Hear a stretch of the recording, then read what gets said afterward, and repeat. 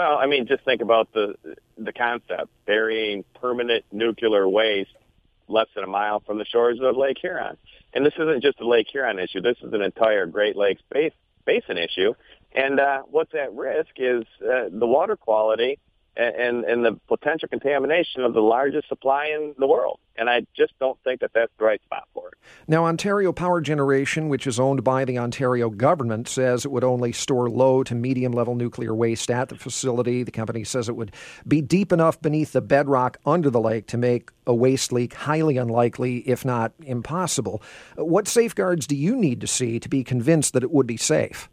Well, I disagree with it being impossible, and all I would do is point you to Carlsbad, New Mexico, where a similar deep geological reservoir had a failure, and that failure resulted in contamination of 21 employees of nuclear radiation. So these things, while they're underground, are not out of sight, out of mind. There remains an enormous amount of control that's required for these facilities. And the one in Carlsbad, New Mexico, was a function of a ventilation damper that went bad that resulted in a salt truck in that mine catching fire. And it was a series of events that led to it. When we think about potential failures of these facilities, we shouldn't be thinking about earthquakes and acts of nature. We really need to be able to consider the human intervention here. Now, last year, the state Senate unanimously approved a resolution urging the Great Lakes Commission to study the issue and ensure the protection of Lake Huron. You've got some concerns about how the commission has handled that. Yeah, I'm very disappointed because if you have a Great Lakes Commission, they should be looking out for the best interests of the Great Lakes.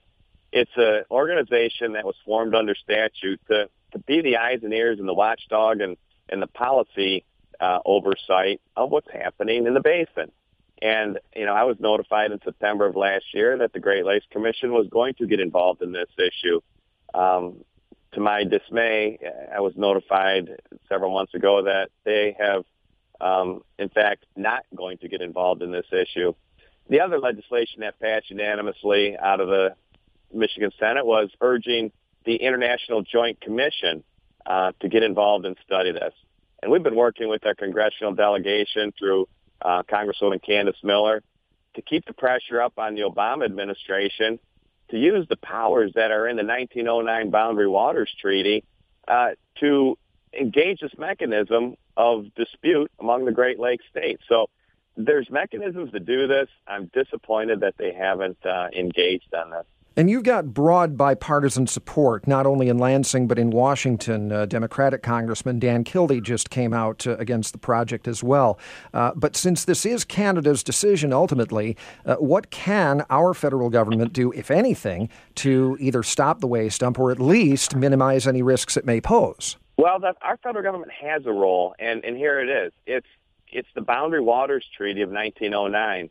And the framers of that treaty understood that we share this asset. And so the International Joint Commission was developed to work one of two ways. It could be unitarily engaged from the United States, or you could do it in a combination of a U.S.-Canadian request. And, look, Canada is our trading partner, and we have great long relationships with them. But this issue is different. I don't believe that as much thought and research has gone into, the study of alternative sites. And if we have mechanisms to question that, and they're not even being engaged, I have to ask why. Now, some of your constituents who are listening to this may be asking themselves, what can I do about it? How would you answer them? Well, go to protectlakehuron.com and sign our petition. We are using the social media network to be able to drive awareness of this, first of all. Number two, call your congressional representatives. And this isn't just the people of the 25th Senate District of Northern Macomb and Michigan Thumb. This affects 8 states and 2 provinces. And I will tell you, since we've been involved in this, Pat, that our friends in Canada enjoy and appreciate clean water as much as we do here. This is an issue that needs further study, and it has to include additional alternatives to taking care of this problem. And so get engaged, because the Joint Review Panel will be issuing their report in May, and then this will go to the Premier of Ontario, Catherine Wynne, for a decision, and we've got to get on record. We've had over 75 local units of government that have passed resolutions against this in the thumb and across Michigan. And as recently, we've had Chicago, Cook County, Toronto have all passed similar legislation and resolutions in opposition to this development.